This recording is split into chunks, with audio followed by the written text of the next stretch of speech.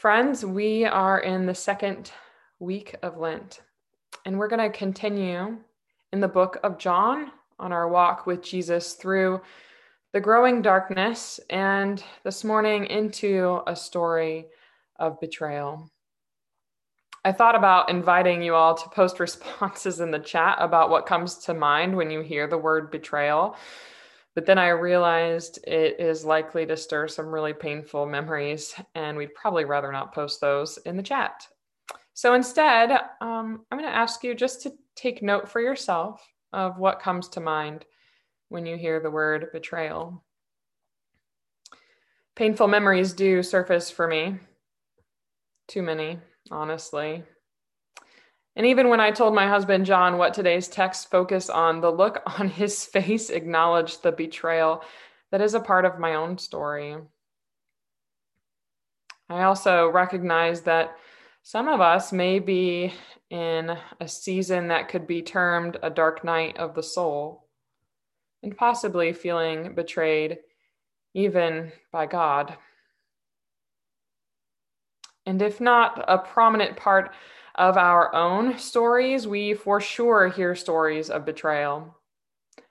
Our history is full of them. Like the violation of treaties with Native Americans or Japanese internment camps. These are just a few examples that unfortunately come quickly to mind. And of course, the media and various forms of entertainment endlessly capture, feed off of, and profit from stories of betrayal. On a treadmill run this week through Slovenia, my trainer even told of the legend of Erasmus Luig, who was betrayed and killed while using the bathroom in his cave castle. And I found the story a bit intriguing. I also confess that one of my absolute favorite series is the Jason Bourne films. Some of you have come over to watch them with us, and you are welcome to do so if you have not. And I'm not sure why I'm drawn to these movies of betrayal. Maybe because they bear witness to people holding the line and resisting evil, or maybe because sometimes good can eventually arise out of this kind of suffering. But betrayal obviously isn't something we only see happening outside of ourselves. It is unfortunately part of our human experience. And whether the betrayal is intentional or unintentional, if it doesn't bring about death, it sure does sting and often will pierce us. Not only does betrayal expose us to danger in some way and violate trust, but it is often accompanied by broken, if not lost, relationships. Jesus experienced betrayal, and he could see it coming.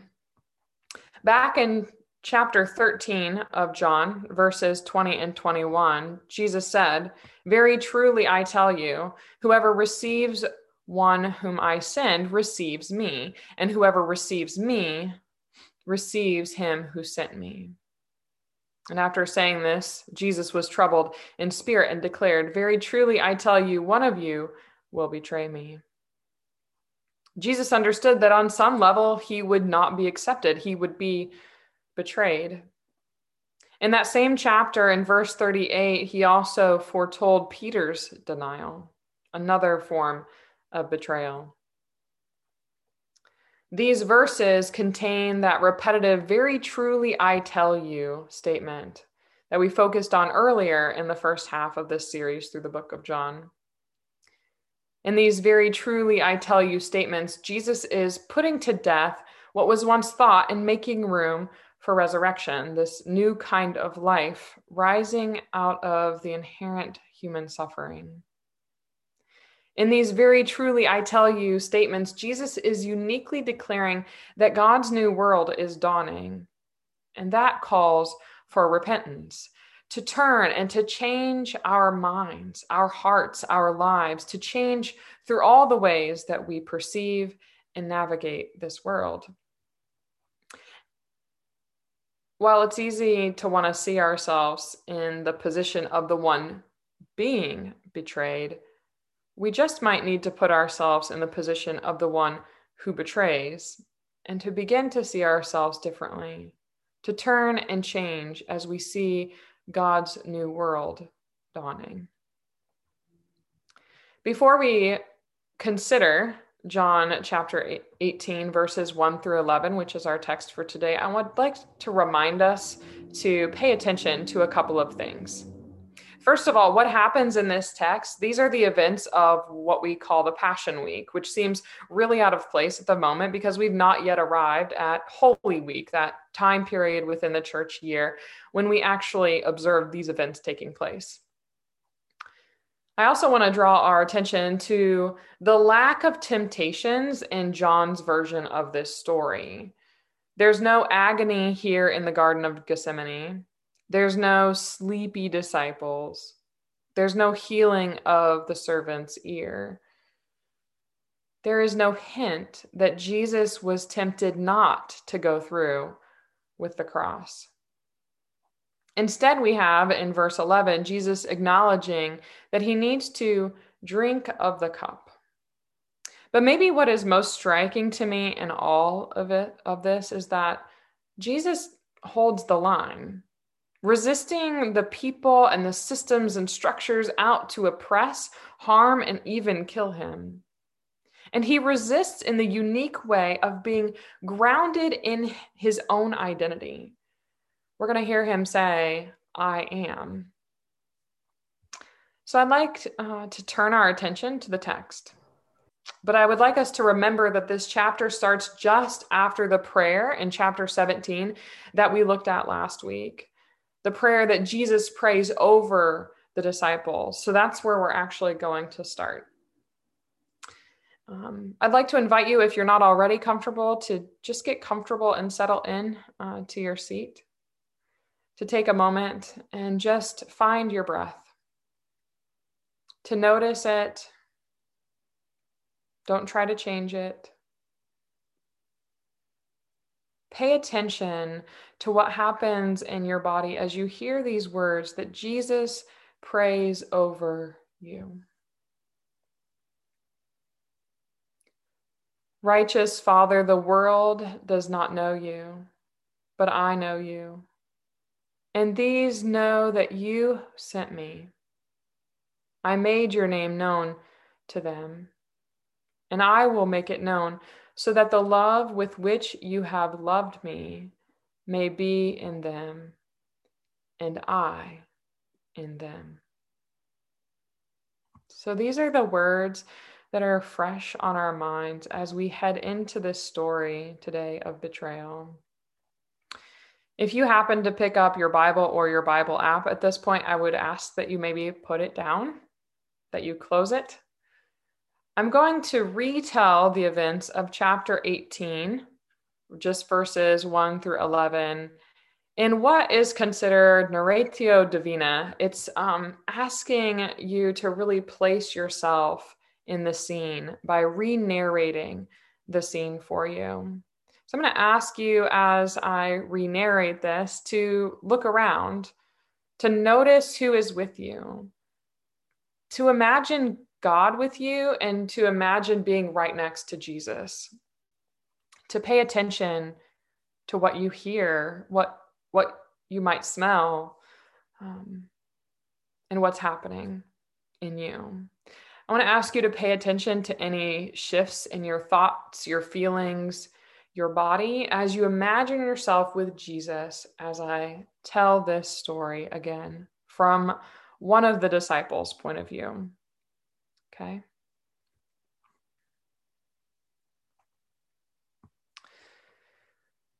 We disciples went out with Jesus, crossing the Kidron Valley, which holds water during the rainy winter season, and into a garden. We entered this place with olive trees, the most benevolent giant weeds you'll have ever seen, ones that have fed us many times and provided respite from the sun on many a hot day. But on this cold night, we simply came to rest in the garden with Jesus. Our friend Judas wasn't with us, but he knew where the place was because Jesus often met with us disciples here in Jerusalem. After a while, we could hear people coming with lanterns and torches that shined in the dark, their weapons clanging with each step. My heart started pounding.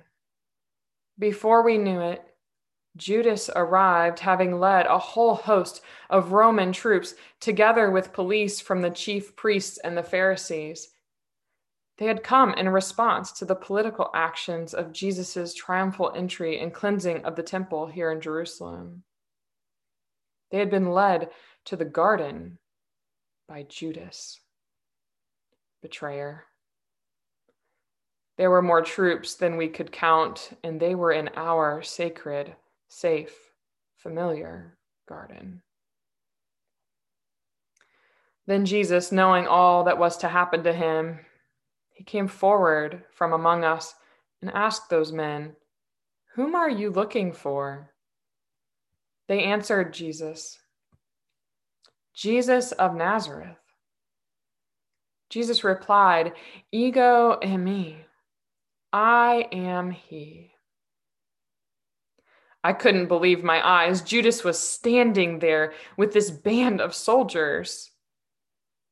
And then you should have seen it. At encountering God's word and wisdom in the flesh, as Jesus spoke the divine words, "Ego eimi, I am he," they stepped back and they fell to the ground, their torches, their lanterns, and weapons clanging this time as they struck the earth.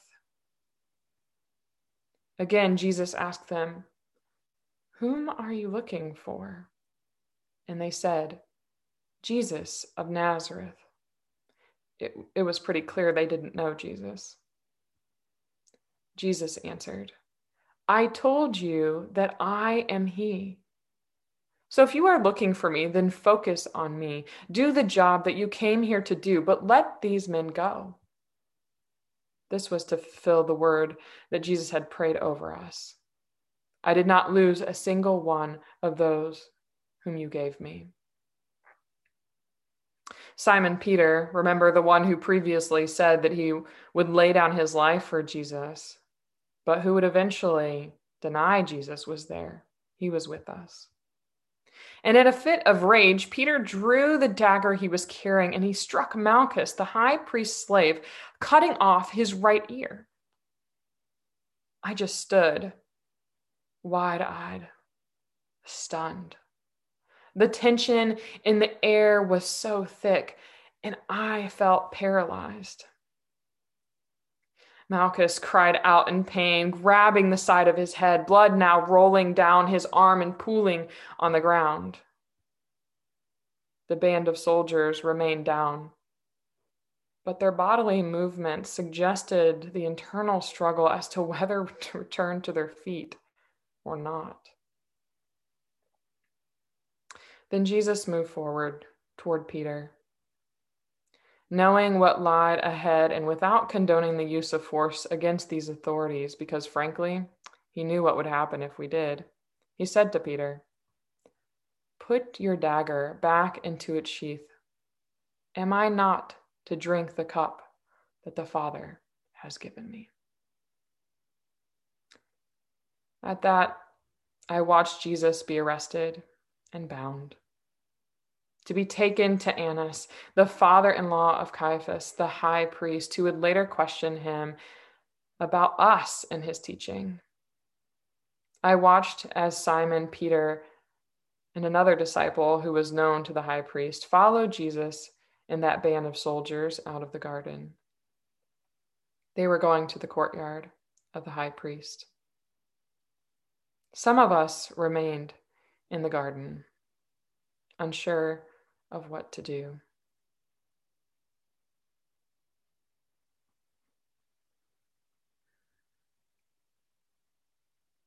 I want to invite you to take just a moment in silence and reflect on these questions. Where did you notice shifts in your thoughts or these feelings within your body? Where might you need to repent, to turn and change your mind, your heart, your life as you perceive and navigate the world in the days ahead? We're going to take just a moment for silence.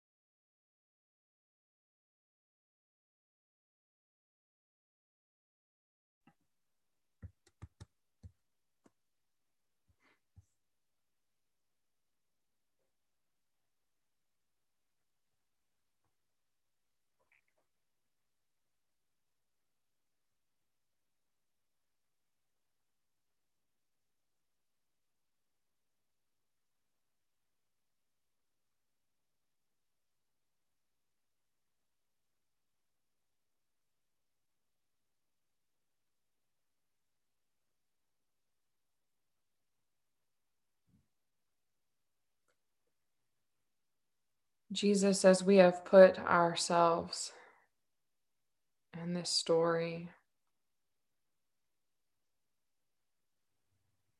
standing next to you and bearing witness to this betrayal,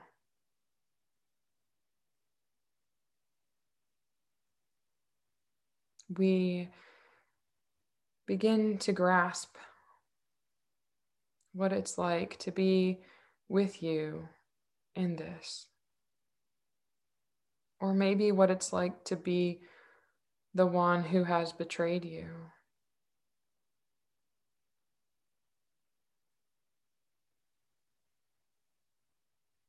Lord God, have mercy on us. As we have heard this story today, might you show us your wisdom in the face of betrayal. Might you continue to show us how you have put to death what we once thought, and continue to make room for a new kind of life, rising out of human suffering. May we be attentive to your Spirit, guiding us now. Amen.